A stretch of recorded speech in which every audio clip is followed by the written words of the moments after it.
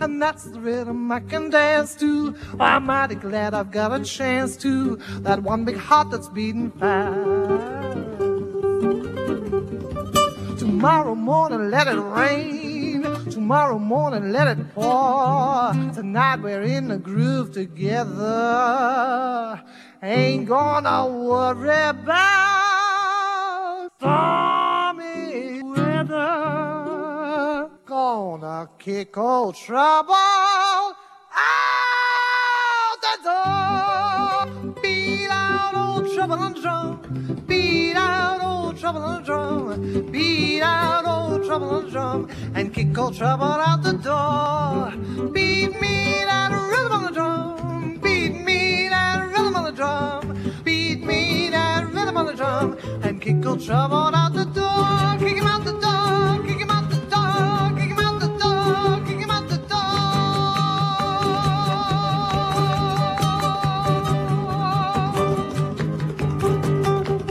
Welcome to Radical Australian Community Radio 3CR, streaming live on 3cr.org.au. My name is Joseph Toscano and the program will be podcast. Unfortunately, our producer is in Sin City for the day.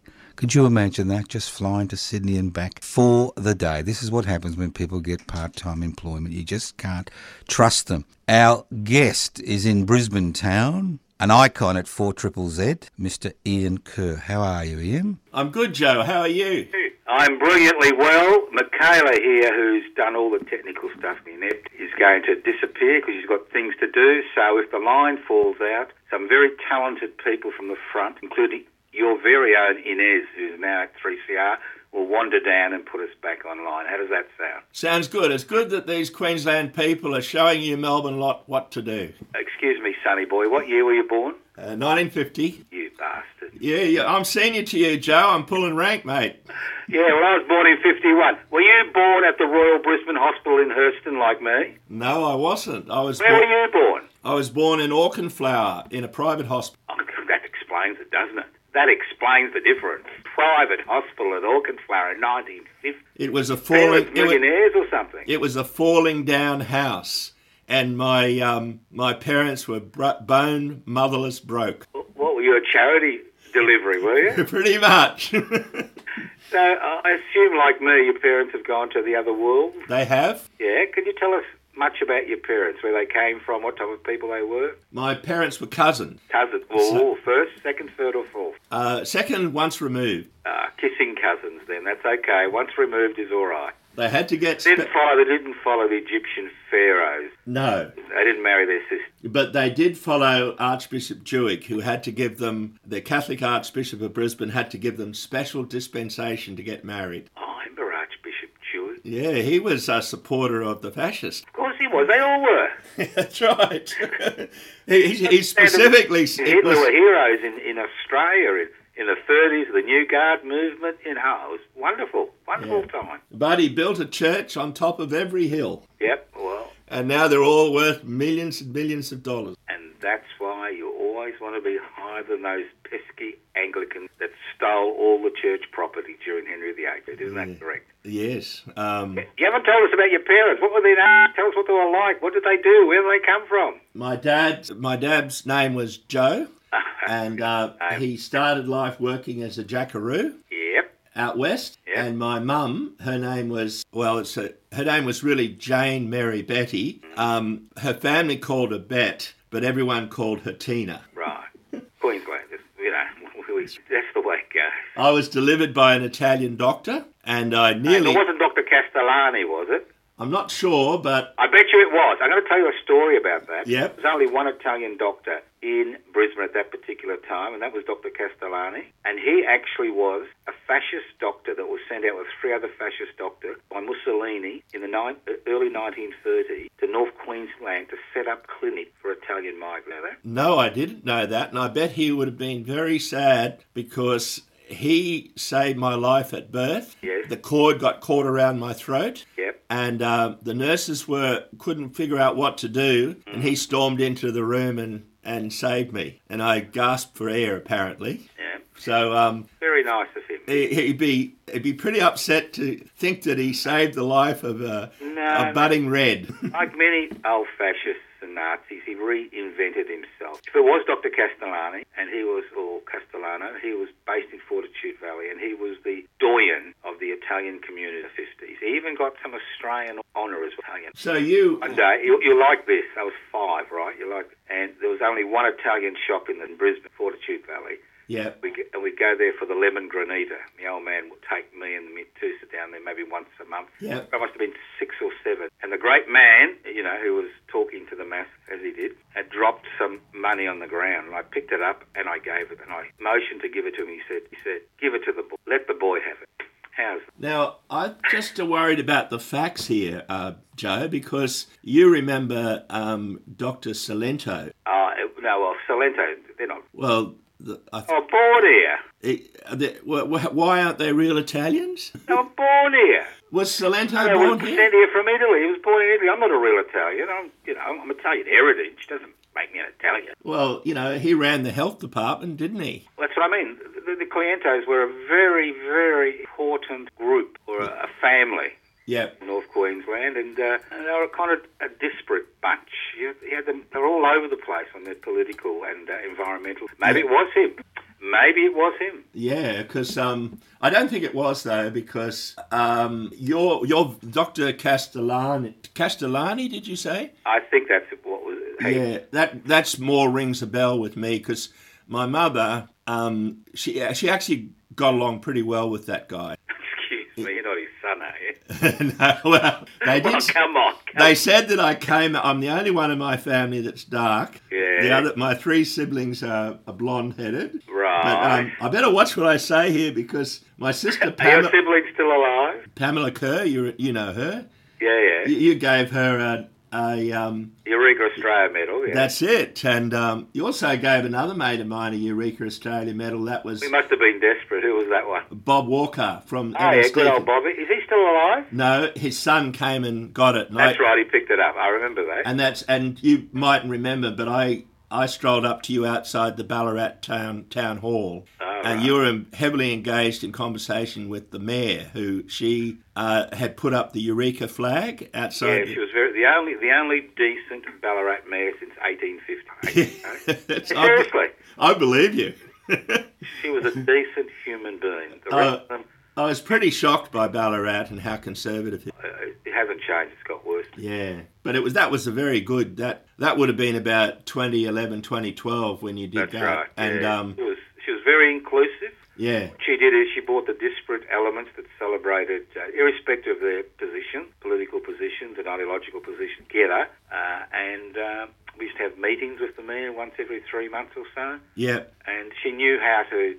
I re-met her, and she's now one of the members of the Ballarat Territory, the governor. Yes. Now, let's get back to you. This is boring. This is obviously boring, people. Oh, I don't know. Look, I said to Inez, have you got any dirt on Ian Kerr? Yep.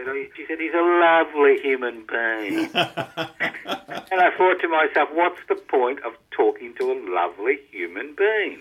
Oh, no, she's covering for me. Is she? Yeah, she knows the dirt on me. Well, she was station manager. She would know.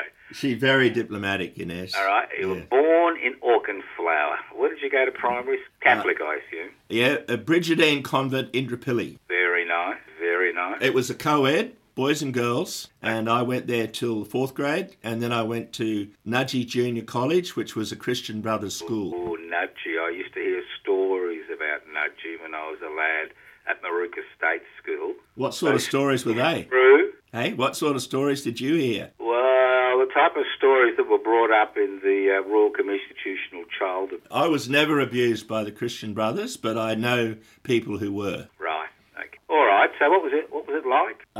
Girls, the Christian Brothers. Was it tough, easy, what? I didn't like school, but then I just sort of didn't really fit in properly at the school because you had to be very good at sport, and I was really no good at sport. You haven't got any eye coordination? Was it eye-hand coordination? No, I don't know what it was, because I am, even a man of 73. I've just finished a 1,200 kilometre ride. We're riding from...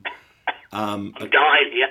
1,200 1200-kilometre ride. Yeah, we're riding from... A camel or something. We've been riding from Canberra to Havana. We've arrived in Havana. What, in Cuba? In Cuba, yes. And we've completed... Hang on. Let's talk about this later. I'm just so confused. Let's do this chronologically, all right? I mean, you got to Havana on this 1,200-kilometre ride. Yeah, we do it by putting it onto a website, and everyone contributes. We've got 60 riders, and we've... Excuse me, is this a virtual ride? It's a virtual ride. Not interested. Let's go back to high school. Okay. We can talk about the virtual ride later on in the program. Yep. No, me, I'm a 21st century Luddite. It's called From Australia to Cuba with Love. We want to end the US blockade. Do you? And tonight I'm going to interview the Cuban ambassador who's coming to Trades Hall here. Well, it's interesting, you know. I got my plug in, didn't I? Yeah, well, could you... Yeah, Trades Hall tonight, Yep. Cuban ambassador, what time? It's 6:30. Yep. And that's Brisbane Trades Hall, not Melbourne Trades Hall. So, Of course, yeah. but anyway, if they listen to Could you ask the Cuban ambassador a question privately? Yes, I will. I'm being serious. She's a new ambassador, obviously. That's right, and apparently and very had good. promised the West Papuan office here in Melbourne that she would come and speak on the 11th of September. And they were in the process of buying her ticket, and she withdrew. So I wonder if any political pressure was placed on to withdraw from that speaking engagement. Well, I know. Well, I'm asking you to find out. You're the right. bloody reporter. You're interviewing her. That's right. You know, do it privately. Just ask her. Because we would have been very keen for her to come along. Now we've got to do some virtual shit, you know, people in Cuba.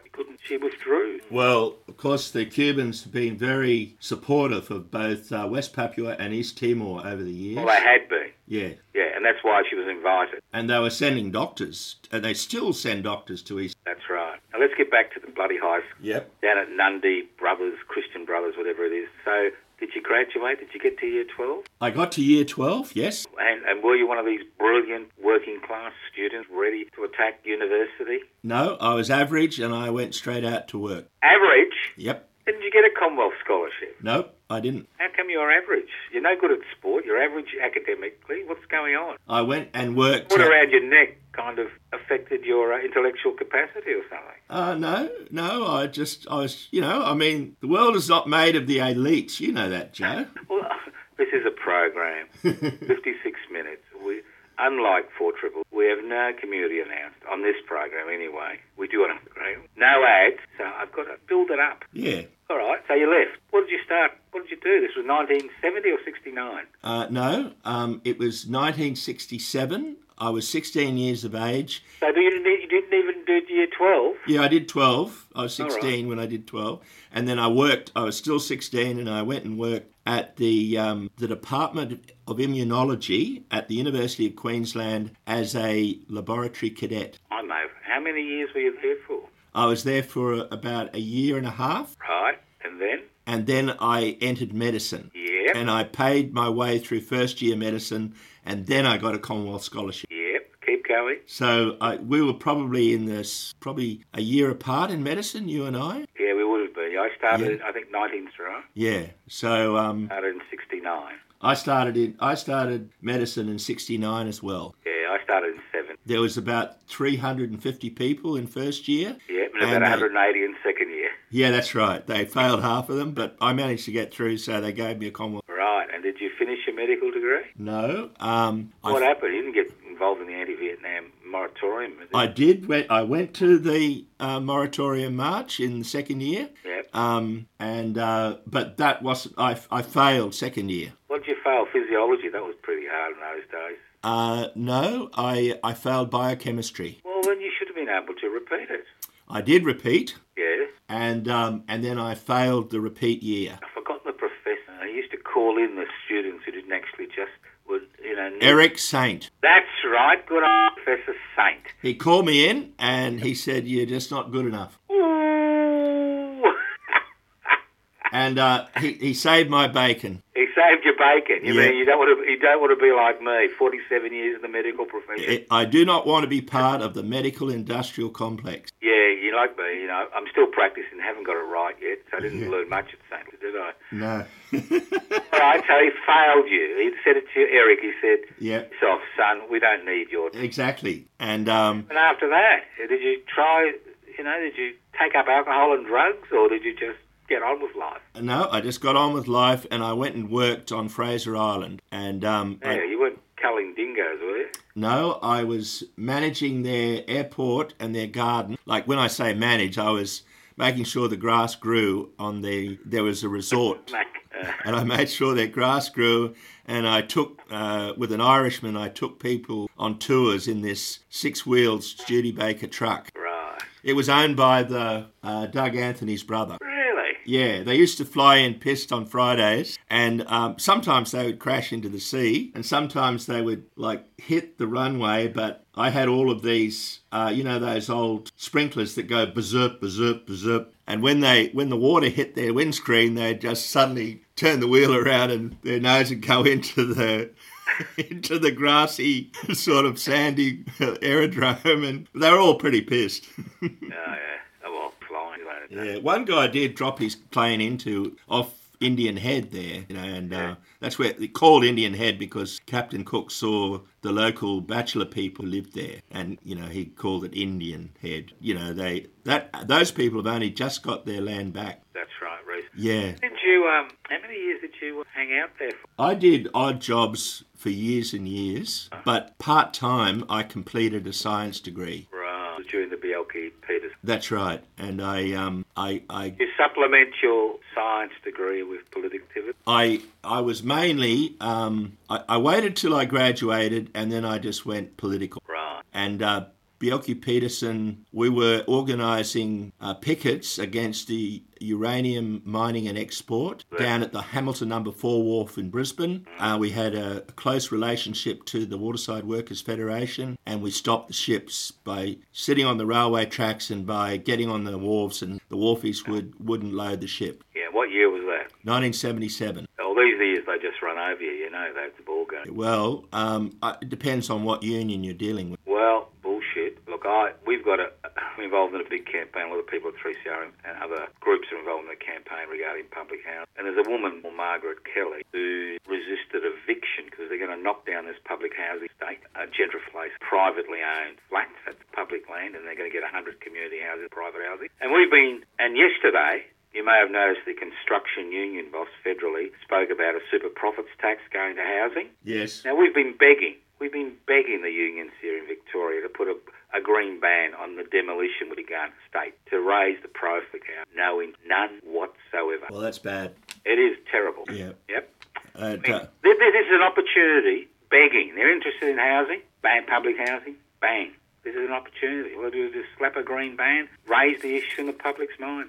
All right, let's move on to you. Right, so how long did you last at Fraser Island? My mate, who was a cook there, got the sack. What? He poisoned everybody, did he? No, he was a good cook, actually. It was some storm in a teacup, and they sacked him, so I went out with him in solidarity. I went home. Oh, right, yeah. I couldn't. Yeah. The management there were pretty I hope bad. you didn't have a family at that stage, because I think you'd think twice about going out like that. No, I was single. I didn't really ever believe in marriage, and I never got married. Well, I did get married once, but it was not that kind of marriage. It was in order to go to Latin America. Yeah. You don't want to know about how I was deported for stowing away on a ship. I want to know about that, but if you did something illegal, we don't want you to get prosecuted, because occasionally we may get one or two, like your program at 4ZZZ, we get a few listeners occasionally, you know that. I do, yes. I listen to you. You poor... 3CR is a good radio station. Of course it is. Yeah, I went to one of the early meetings in the Collingwood Town Hall. It would have been about 1975, 76. Yeah, that's and right. The BLs were still laying the bricks. That's right. It was a different ball game. And they were protesting against the freeway then. That's right. And the what do they call them? The Monash Maoists came over and took over the meeting, and we ended up being out on the street stopping the traffic. Yeah. Well, let's get back to you. Yep. So you got married. What did you get married for again? The plan was that we would stow away on a ship. We'd go to Panama, but we got caught in Wellington in New Zealand. Why did you get married to stow away on a ship? We were told, we were very young, and we were told that if you were like married, you're sort of more acceptable in Central and Latin America to the authorities. Like if you're just single person, they might just chuck you in a jail or something like that. But if you're married, it sort of gave you more respectability. Do you remember what year this was? 1975. So this is at the height of all the kerfuffle in South America when people began to jack up again. Exactly. Imperial Empire. That's right. All right. Yeah. So you got on a ship. How far did you get? We got to Wellington in New Zealand. And we got busted and put in prison. My partner then, Corin, got put in North Island prison, and I was put in Mount Crawford, a very cold place, and most of the inmates were Maori. Yeah. So don't tell me that a treaty of Waitangi is necessarily, a golden pathway to the future. Well, it may not be a golden pathway, but at least a foothold to the future. It is. Getting back, so who deported you? The New Zealand government? Yep, they dragged me out of. I was put in solitary confinement, and I went on a hunger strike. And about 3 days after I was taken there, I was dragged out at 3 a.m. in the morning and taken down to Air New Zealand, the airport at Wellington. And then I was still handcuffed. I didn't know what was happening. And they presented me to the desk of New Zealand Airlines, and the person on the other side of the counter said, "Sir, have you got any luggage?" I said, "Yeah, I've got a toothbrush." And that's all I had. And they walked me to the door and pointed at the plane, then undid the handcuffs and said, "Off you go." And I climbed on board and flown back to Sydney. Now, do you understand the irony of all this? If this happened today, you would be charged under the Anti-Terrorist Act because you would be designated as a foreign fighter who's going overseas, participating, as a as a revolutionary or radical or whatever, and you could be jailed for up to 25 years. So you're lucky you were just deported, mate. It wasn't 2021 or 2023. Yeah, but at that stage, Joe, I wasn't, even though I was active, I was not known. I had never been arrested. I didn't... It doesn't matter. It doesn't matter if you're known. You were going to an area where there was civil strife. What, in New Zealand? We're not interested in your bloody excuses. In New Zealand? Jailed as a terrorist. No, I was arrested under the Seamen and Shipping Act for being a Well, no wonder you were deported. In the good old days, you could actually get a good passage on a ship as long as you're in with the seamen. They were quite happy. Yeah, that's what the seamen told me. They said I was foolish. Yeah. I should have gone and slipped them a tenner, and they would have got me on board. And yeah. we wanted to visit some friends in New Zealand on our voyage, and we did get to see them through the bars. So when you came back to Australia, was this pre or post Whitlam? I came back to Australia, and it was still pre the Whitlam dismissal. So you would have just walked into the airport and hopefully had the handcuffs by then. No, the Australian Federal Police called us into... I was with my girlfriend, and they called us into a side room and said... Now, we've heard that you've been stowing away on a ship. Could you tell us about what happened, arrived in Wellington? So I told them what happened. I was put on the deck of the police boat in the sleet, taken to the Wellington watch house, denied a blanket that night. We were both freezing cold. We couldn't go to sleep, by this very hard watch house sergeant. And they said, "Well, what was the guy's name?" And I don't remember it now, but something like Fitzpatrick or something. And they said, "Yeah, the old bastard, we used to work with him." And they laughed. And they said, "Oh, you're free to go." I said, "Well, why are we in here?" They said, "We just wanted to find out if that old bastard is still like he used to be." He didn't like Australians. No. All right. Were you gainfully employed after that? Were you making heaps of money? No, I never made heaps of money. What's wrong with you? You were born in a private hospital. You started off on the right track. No, we were poor. It doesn't matter. You're still born in a private hospital. Yeah, I don't know what the go was there. I don't know why I was born there, really. But the thing was, I worked in every job I could find, and in those days, even with a degree, 30% of the people in my graduation, in my area of science, only 30% of them. What was your area of? I had a major in zoology, and I did my honours in marine biology. My God, they'd snap you up in an instant today. maybe, but not then. It was the age of Nobody Bjelke believes Peterson it. and Crown of Thorns Starfish and Robert Endine and all these guys were all bigwigs, and they were all pretty right-wing. Yeah, I remember Robert in there. Yeah. Look, you may find this hard to believe, but we're halfway through this chat. This is Community Radio 3CR in Melbourne, Radical Australia. I get a bit confused sometimes, Ian, don't worry, programs, I've got to that age. This is Radical Australia. We're chatting with Ian Kerr from 4ZZZ. I'm not at 4ZZZ anymore, Joe. I was cancelled. What, you've been rubbed out? I was cancelled, yes. Oh, okay, we'll get this. I got a bit of dirt now. This sounds interesting, but let's go back. 75, you did tons of odd jobs, and what, you never grew roots anywhere? Never bought a house, boat, horse?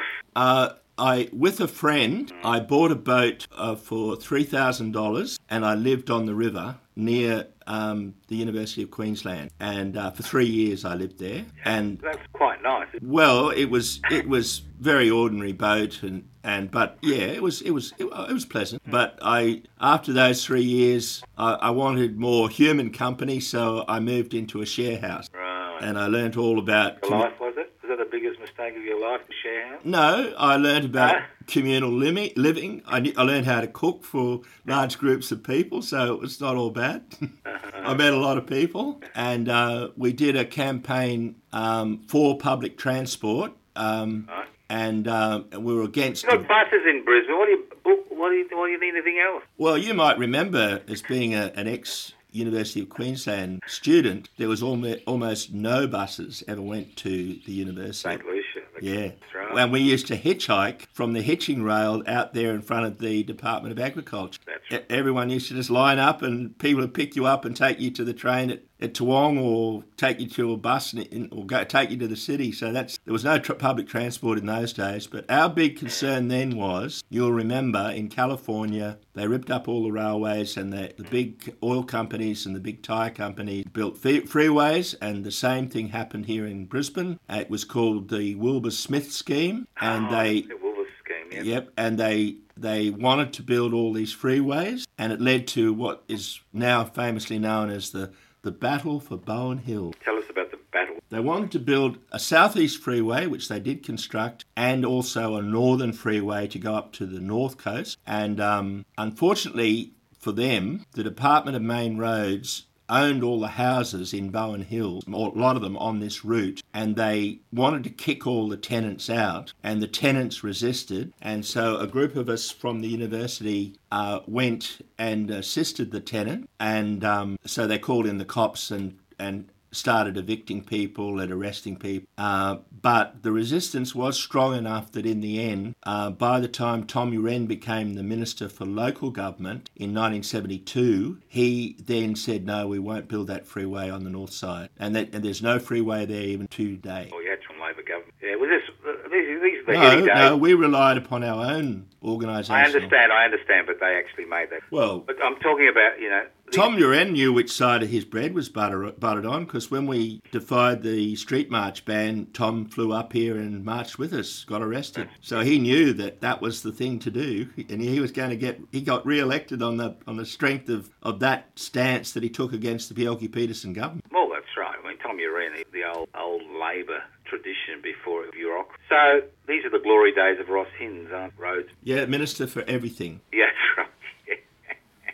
I like the story. I don't know if it's true or not, that he was pissed off about getting to his home in the Gold Coast, so he had the highway built from Brisbane to his house. Is that correct? Not really correct. He had a quarry, and the freeway went near the quarry but not to it. Right. And that quarry was used to build the art gallery and the museum on the South Bank, and then because it became his trucks, they were pink, they provided the concrete and all of the gravel and stuff like that. I worked on that building site and helped put up all of the brass handrails. Right. So what union were you with? I tried to join firstly I tried to join the metal workers because they had the best award. Right. And they knocked me back. They said, no, you're actually only a casual. And so I went up and tried to get a ticket from the builders' labourers. Yep. And they said, well, strictly, you're not really part of we don't have any standing at that site. Right. And then eventually I was in the AW, just a miscellaneous sort of. Yeah, it's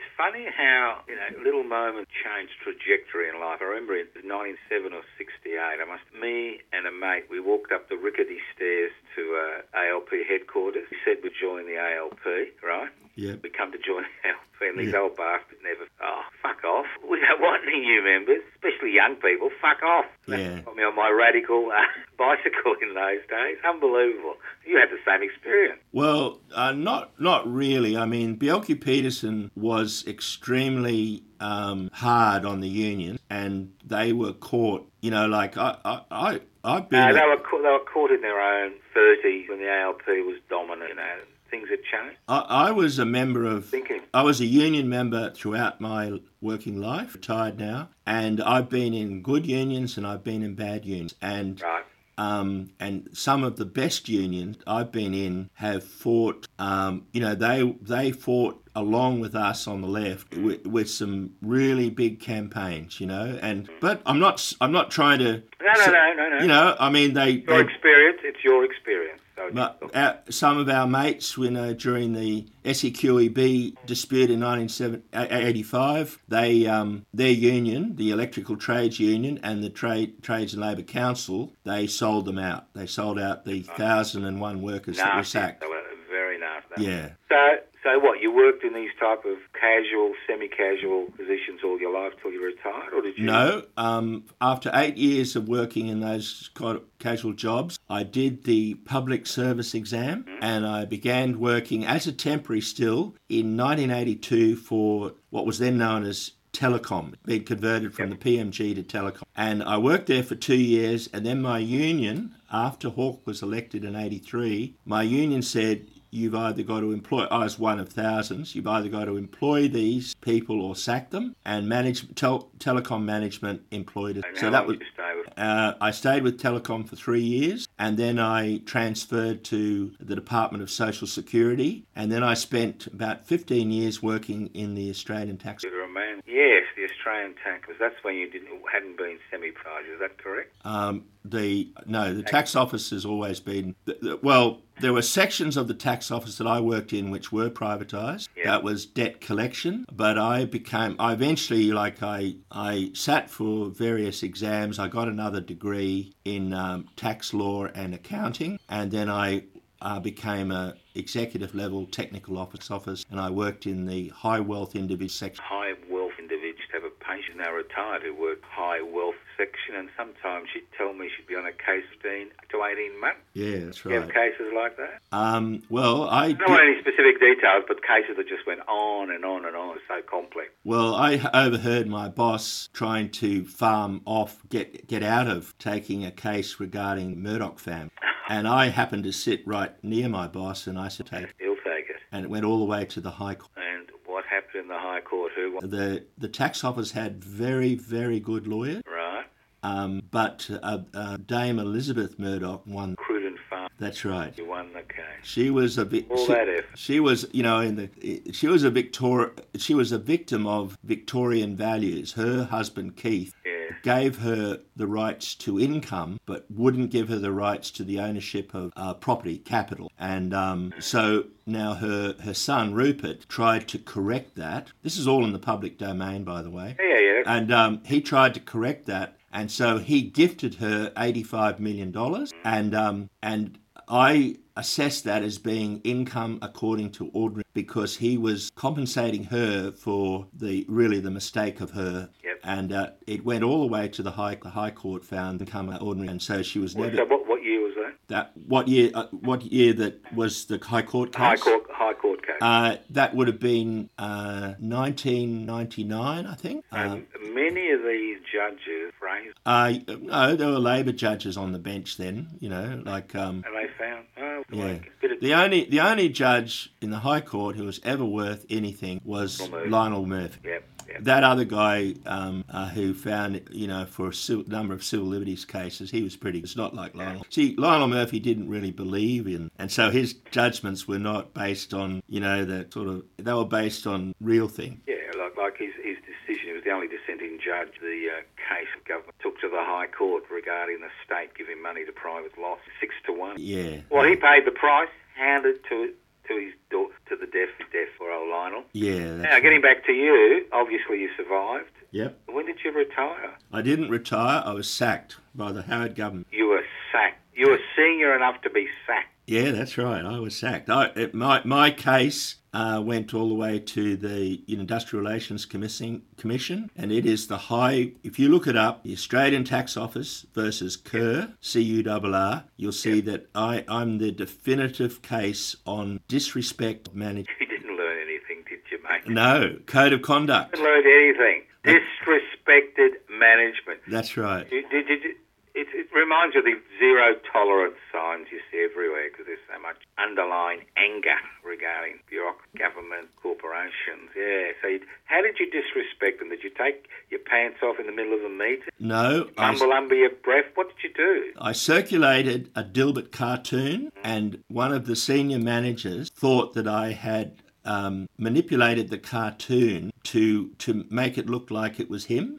But I hadn't. And basically what the cartoon said was the boss, I'm a technical officer, the boss would just call you into his office and he would say to you, look, I'll dictate, your judge, I had to write really rulings. I'll dictate your ruling and you'll just write it down, and then I'll sign it. And this boss, you're not supposed to do that. Management doesn't know technical matters. And anyway, this boss took it as being him not behaving correctly. And but I hadn't manipulated the cartoon. It was just a fluke, whoever did Dilbert cartoons had got it on. I wrote to the guy and said this had happened because I got the pink slip. And I said, Dilbert gave me a pink slip. And one of the Murdoch journalists picked up the story and published it, actually. Anyway, but so I went to court, and the court found that there had been some disrespect of me. Like, for example, they asked one manager what was going on in my section, and he said, well, nothing really bad was going on in that section, that a little bit of psychotropic drugs wouldn't fix. You administer some drugs to Mr. Kerr and he'll be all right, kind of thing. He'll be all right. He'll be all right. A little bit of counselling and a few psychotropic drugs and he'll be okay. Was he right or wrong there, yeah? Well, it's not for me to say, is it? But Did you get a payout at least? No, I for 2 years They didn't pay you out. Did you lose all your super and everything? I lost part of my pension, but I was before pension age, my super age. So I was sacked when I was 53. Ooh, so I lived before the magic. And I'd spent all my money fighting them in the court. And so I basically, my partner supported me in those 2 years. Right. So after that, were you kind of unemployable? After that, I tried to get several jobs, but they were only like labour hire jobs. And, when the contract was up, that really... So when did you retire? Well, I haven't retired, Joe. No, not from life. Paid work. Well, They retire from life until they're dead. No, well, like you said at the beginning, I worked at Triple Z for 10 years, and now I work at 4PR, Voice of the People. All right, let's go back to... Let's do Triple Z. 10 years. What did you do at Triple Z? I had a program called The Paradigm Shift, and it was... Ah, yep, I remember that program. Covered current affairs, and we'd interview people, and we'd select a theme for each week, and it would do an hour show. And we were basically supporting left-wing, want of a better phrase. Yep. And so, yeah, that's what happened. I did that for 10 years. 10 years. So what? Did you get a tap on the shoulder at the end of 10 years? No, on International Women's Day in 2021, yep. I played on the show 8 interviews or speeches with women involved in the celebrations for International Day year. Yep. And halfway through the program, the manager of news at 4ZZZ busted into the studio, like you are sitting there now, only I was doing my own panelling, and said, "You can't play that. That person's a TERF." And I think that means trans exclusionary radical feminist. That's right. And I said, No, this is reportage. I'm just playing the interview.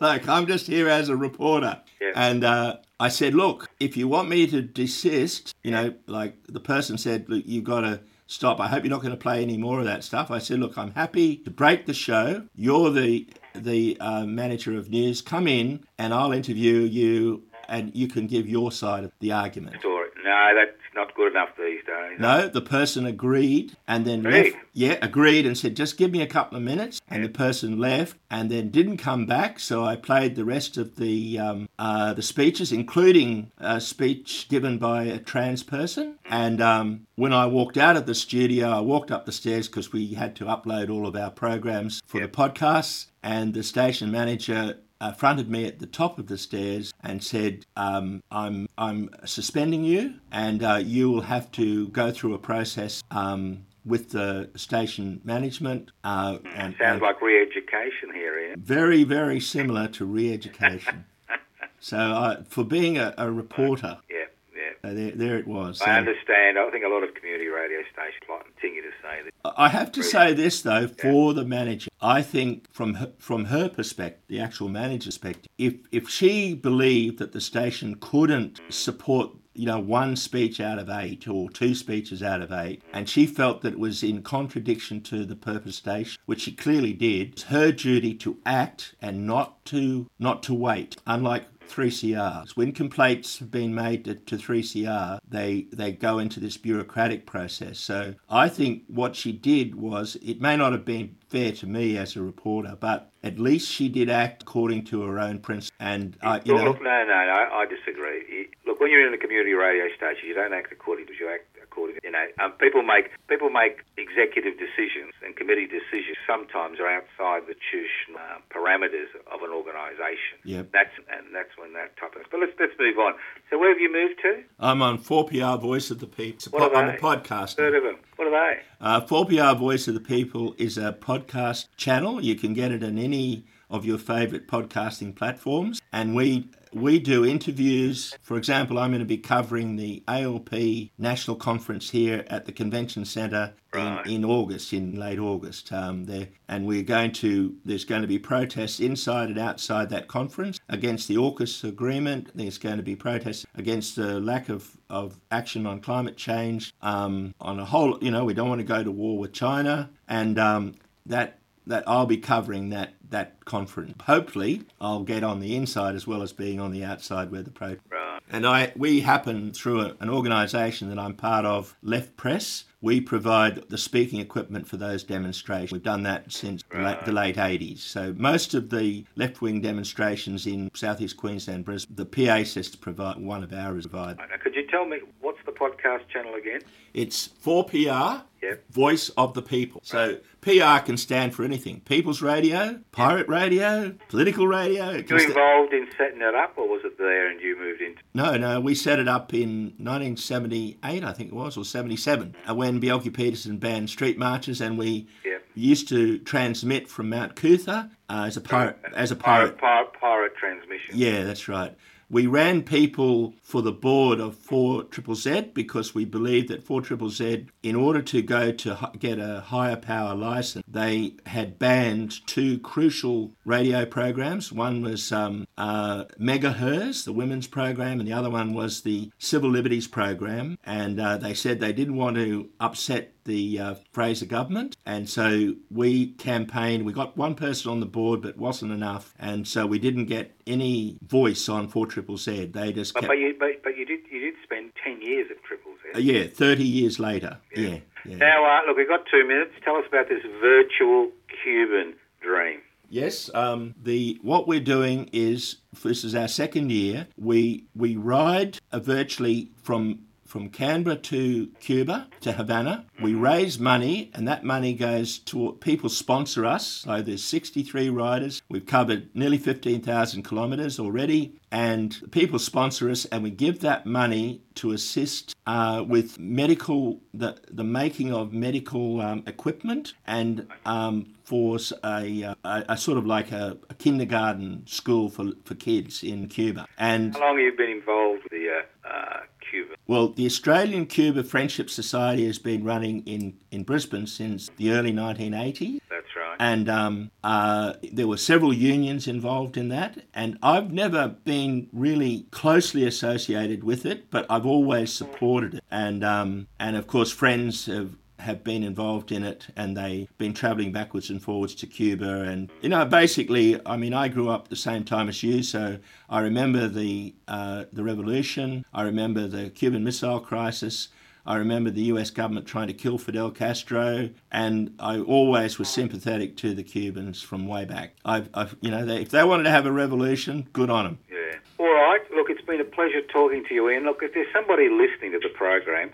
and they're interested in radicalism in Queensland and Brisbane, any suggestions, any websites to go to? Yes, workersbushtelegraph.com.au, and that's where we cover a lot of different issues, current and also across Australia-wide, but there's a focus, understandably on Queensland, but we are the Red North after all.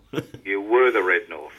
We still are. You were the Red North, and you were the home of the Red Steer. Well, who are the people who challenged the federal government at the detention centre in Kangaroo Point, challenged them to the extent that all of those people, those refugees, it was done here, not down there, here. Kind of. I don't want to rope. All I can say is we're all on the same page. We're all fighting. Well, yeah. Very much for chatting with us, Mr. Ian Kerr, C-U-R-R. Look him up on the virtual world and you'll see all the horrible and wonderful things he's done in his life. All power to you, Joe, and to 3CR. Yeah, thank you. When I finish, I'm walking down to Inez. I'm going to berate her for telling me you are a lovely bloke. That's right, and thanks for playing Margaret Road Night in your intro. Well, we actually interviewed her. If you go to our podcast, you'll find her. I'm going to look it up. Okay, all the best. Thank you very much. Ya. Look Bye after now. yourself and keep fighting. Yep.